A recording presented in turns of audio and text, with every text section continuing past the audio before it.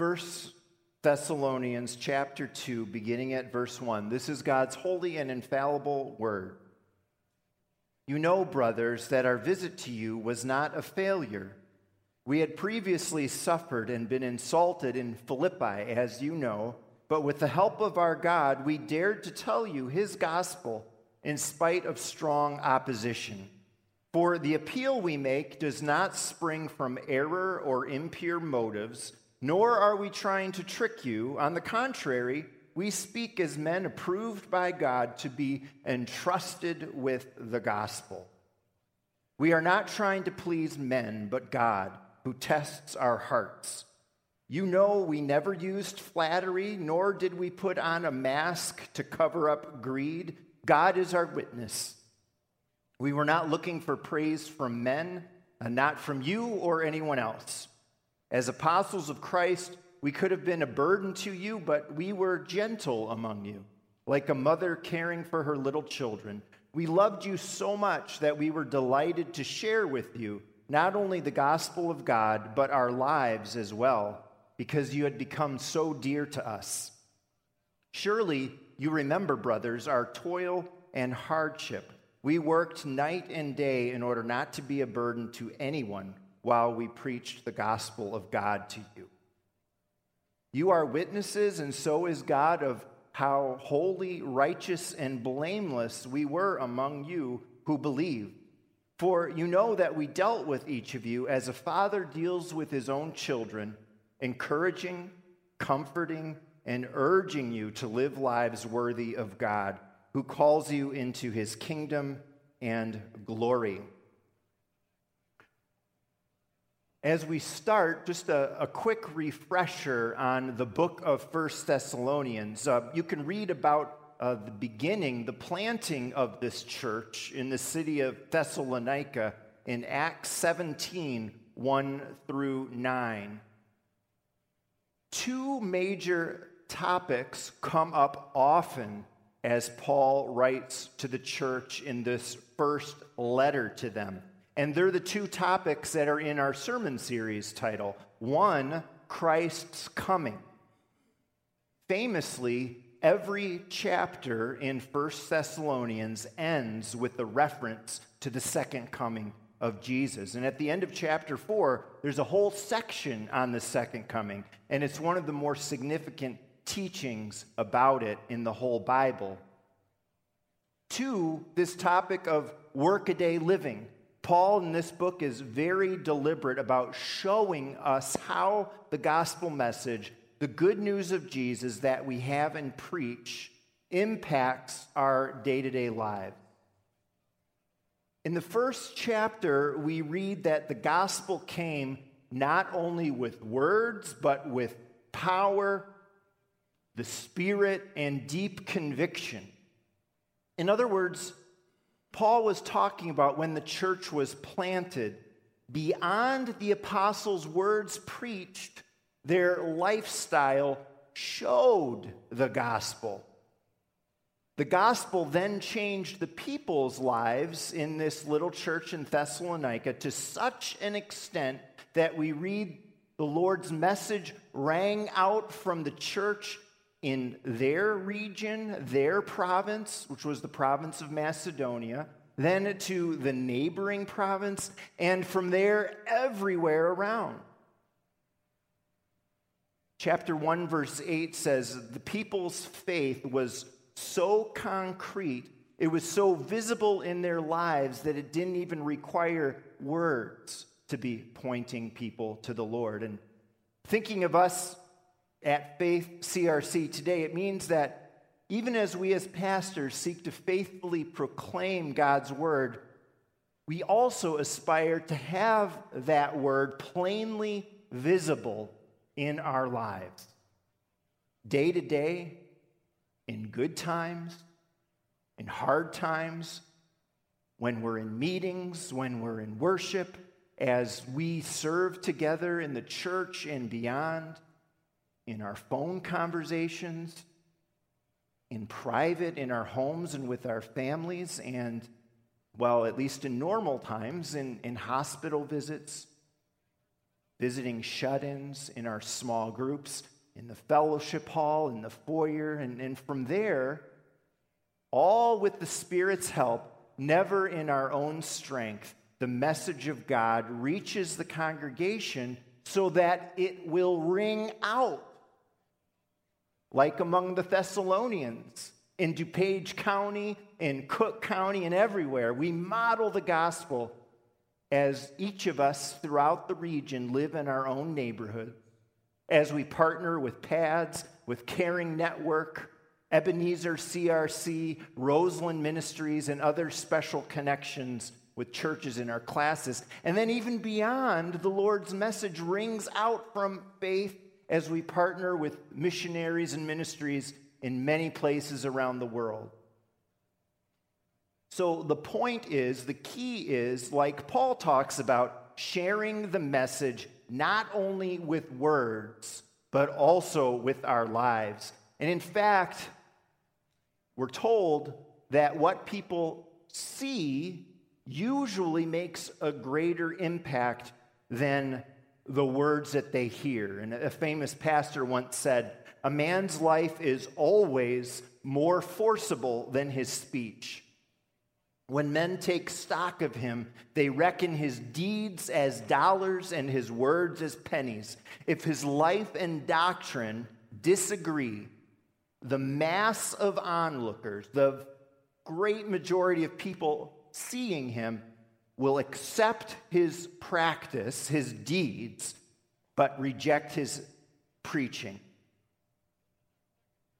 And so as pastors, Pastor Matthew and I are called to lead the way in our message being more than words. And as I said in an earlier message on this book, I repeat again, even as we're called to lead, we're in this together as a church. I need your help. I certainly have blind spots, and so we need to help each other, to lovingly point out when we're not imitating Christ. Sin deludes us into thinking in our living that we're doing all right. And doing all right, that's good enough. And so we need one another, and we need to be open with one another and trust one another's words of care and correction. The elders are called to do this especially and to lead us in the way of that. But then by their example, we all do it together. Going forward into chapter 2, in the verses we read, one very famous student of the Bible, a theologian, a pastor, writer by the name of John Stott says that maybe more than anywhere else in chapters 2 and 3 of this book, Paul shares and he opens up his heart. He bears his soul and he expresses his emotions. And in 2 Corinthians 11 and 23 and following, Paul mentions all his sufferings and difficulties and how he was persecuted for the faith. But what Paul says, very interestingly, is that his care for his churches was a greater burden to him than all those sufferings and persecutions. And so we see his pastor's heart. We see his deep care in a very specific way here in these couple chapters. And that care is something we're called to as pastors as well. And like in chapter 1, it's to spill over to the whole congregation here at Faith. And honestly, for me, Faith's care has spilled over to me and my family too in beautiful ways over the years. And we're so grateful for that. And the church has helped me grow in love and in care in my life. And so it's not so much a top-down thing. But this is a mutual growing in the Lord that we do. We're together learning to imitate Christ. We're being examples to one another. There's a shared caring that we're called to in the church. We lean on each other. Our verses show 3 pictures of how we're called to care. And there's more to say in these verses. As we read them, you might have noticed Paul's like defending himself and the message that he's bringing in light of people attacking him and people attacking God's word. But we're going to be zeroing in on 3 pictures of gospel care he gives us. Verses 1 through 6 give us the picture of a faithful servant or steward. The phrase in verse 4, entrusted with the gospel, points us to this idea. Anybody watch Downton Abbey? Sarah and I watched the show, and then we had heard that a movie came out that was also good. And actually, when we were on the way down to Honduras to visit with Tim and Nan Lurup and learn about the ministry they're doing there, we were able to watch the movie and on the plane. And for the most part, we enjoyed it. Through shows and movies like Downton Abbey and books about times past, that's probably the only way we really know much about stewards and servants. People who would manage household affairs and the property of wealthier families. And the best servants, the best stewards, those who were most conscientious, like Mr. Bates and Mr. Carson, prime examples, they were meticulous about doing their job because they knew they were handling their employer's possessions and property, not their own. We today, like Paul and the apostles then, have been entrusted with the gospel. And the gospel is the good news of Jesus. It's not our message ultimately, but it's his. And we take care of it. We pass it on. We pass it out as it's been passed on to us, however we can, and we take that responsibility very seriously. For me, being a faithful steward certainly speaks to the work I'm called to as a pastor now in bringing God's word, but it also reminds me of working in greenhouses during my college years. By far, most of the time, I was inside the greenhouses, and I was doing sometimes very, very mundane tasks, like putting those metal hangers on hundreds and hundreds of pots, sometimes planting plants, often hauling plants from the greenhouses to the warehouse, loading boxes of plants into big trucks. And even after a few years, I was trusted enough to be able to sometimes answer the phones and take orders. And that was a step up. That was kind of fun. You know, I could get away from putting on the hangers, run to the phone as it rang. And that was all good. But from time to time, I was asked to take the truck to another nursery. And I would drive some samples of our plants. It was non-blooming tropical foliage, non-blooming houseplants that we sold, so that they might buy from us when they see how great our plants were. And so the truck I drove, I think you might call it like a box truck or a straight truck. It wasn't huge, but it was much bigger than a car or a van or a pickup truck.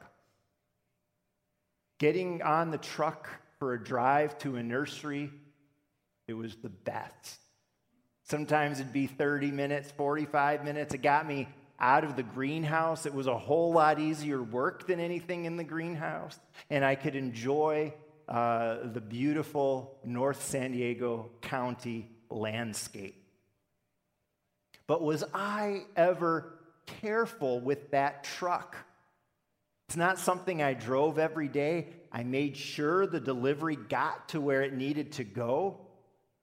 That truck was not mine. The plants I was transporting were not mine. And so I treated them with great care. Plus, one of the two owners was very, very tough, very strict, and I would have hated to see what he'd have done if I damaged their truck in any way.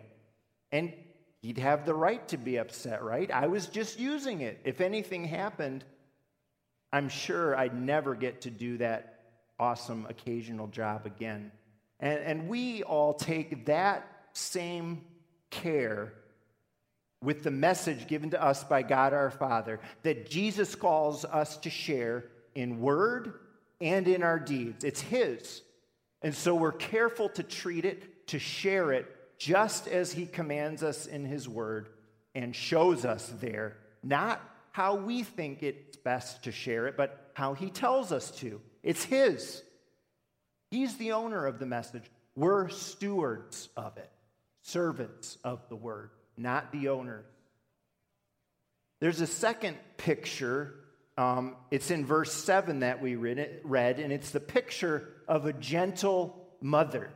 And actually, that word mother there specifically refers to a nursing mother. And so it's a mother caring for her baby. That's the picture. That's how Paul describes his care for the church.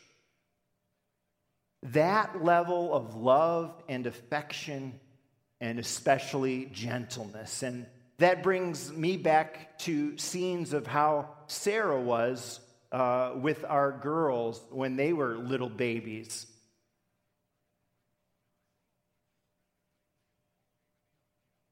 There's nothing as precious as seeing a mother's love for her baby, is there? Paul talks about being apostles. An apostle is an authoritative word. And so he and his fellow missionaries had apostolic authority in the church.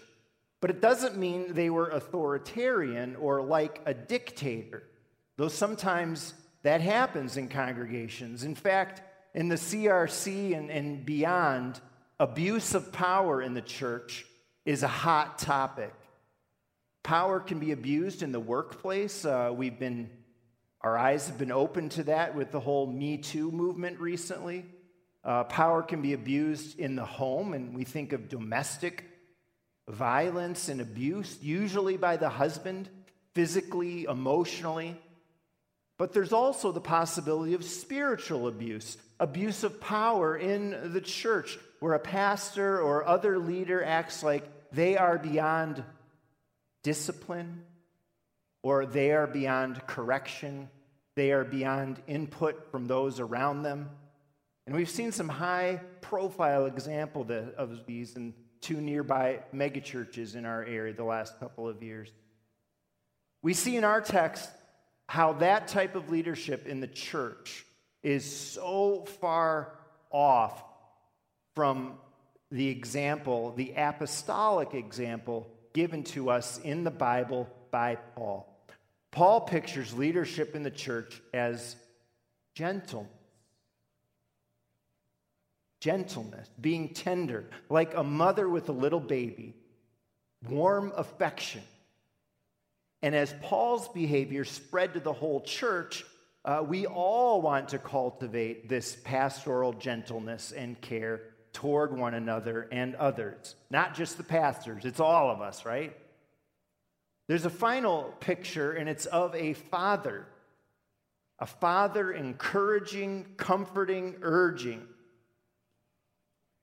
And what we read there, that's the exact stuff that fathers are called to be doing as God in His Word calls them to be spiritual heads of their homes. And this is a picture of an effective father leading as God calls him to. I'm wondering if this is true with you as it is with me. There are specific words of wisdom and advice that I've received from my father that have stuck with me all through the years. And I think that's part of God's design, that the words of our fathers have tremendous effect, just as the gentleness of our mothers do. Not that the words of our mothers mean nothing or the gentleness of our fathers mean nothing, but there's something about the words of our fathers And it's such a blessing if we were raised with a Christian father who at least is attempting to live for the Lord. Something special about the words of our fathers and the gentleness of our mothers. Being an effective father, that picture is an aspect also of how gospel caring should look in our everyday living. Fathers are called to lead in the home according to the Bible, but that doesn't exclude all the rest of us. Every believer is called to lead in various places that God positions us. We lead in caring for others in our lives that God puts our way, encouraging, comforting, urging them in their day-to-day walk, sometimes in giving wise and loving correction too, like effective fathers do.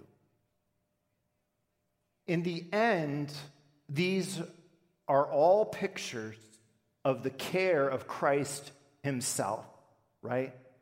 Of our Lord who pulled us up out of our sin while we were still enemies with him and the Father. And yet, he loved us, he made us his own, he adopted us as his dear children. The Bible very clearly shows us Jesus' faithfulness to his people all the way to the cross. And we read of his gentleness towards his children too. How I have longed to gather you as a hen gathers her chicks under her wings, says Jesus. And Isaiah 9 says he's our eternal Father.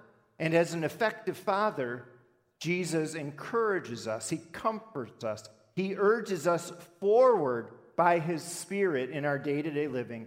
And with loving care, disciplines us too when we need it. As you experience his care and respond to it in faith, the Lord makes you a faithful servant, a gentle mother, and an effective father toward those around you. So those three pictures, think once about which one of those biblical pictures of gospel care connects best and most easily with you in your life right now. And as you think of that, make a point of praying that God will work in you so you have that care, that picture of care that really connects with you for others better and better in your life. But it's really all these pictures of care together that the Spirit works into our hearts and lives in beautiful ways. Every person around us needs this kind of care in their workaday lives. Life is tough with challenges, and even without challenges, just the daily grind of work and home and school in this world is not easy to handle. And especially in these days, with our fears about COVID-19, this new coronavirus, our fears about our health and the health of our loved ones, our fears about the economy, our nation's economy, the world economy, and our own finances, as we're all hunkered down in homes, people need this loving, steady care, the care of Jesus himself. And may you and I be going to him and experience that care in God's word, in prayer, and even in virtual gatherings of God's people like this one. And let's be thinking of how in these times we can be a picture of that care with the Spirit's power. Who has God laid on your heart in the church family and beyond? What could your care look like? Could you send an encouraging card? The postal system is still up and running, thankfully. Could you make a phone call? We can still do that. Could you send an email? You could send your own email, but also there are some really, if you look around, you see the end of the world sometimes on Facebook and social media and the internet, but sometimes there's really encouraging stuff too. A woman in our church just this afternoon sent me a very encouraging little video in the midst of this that I'm going to be passing along, at least to my family. Maybe in terms of caring, you could share with someone who really needs the Lord in their life a link to our recorded worship services these days. And maybe in the midst of the fear that a bunch of people have, that person will be open to hearing a word from the Lord and from his people like never before as they search for hope, as they search for comfort, or they might finally be ready to have a deeper conversation about the faith. And you can share with them Jesus' care for you and the difference it makes in your life day by day and in times of crisis. May the Spirit shape us all into pictures of Christ's care. Amen. Let's pray. Heavenly Father, we thank you once again today for your word, and we pray that it would come right into our hearts and lives, come into our church, even while we're scattered throughout the region as we're participating in worship this week once again. Oh Lord, give us faithfulness like a good servant. God, give us gentleness like a mother caring for her newborn baby. And make us effective fathers in the sense that we do what good fathers do, encouraging others, comforting, and urging and propelling one another on in our walk of faith.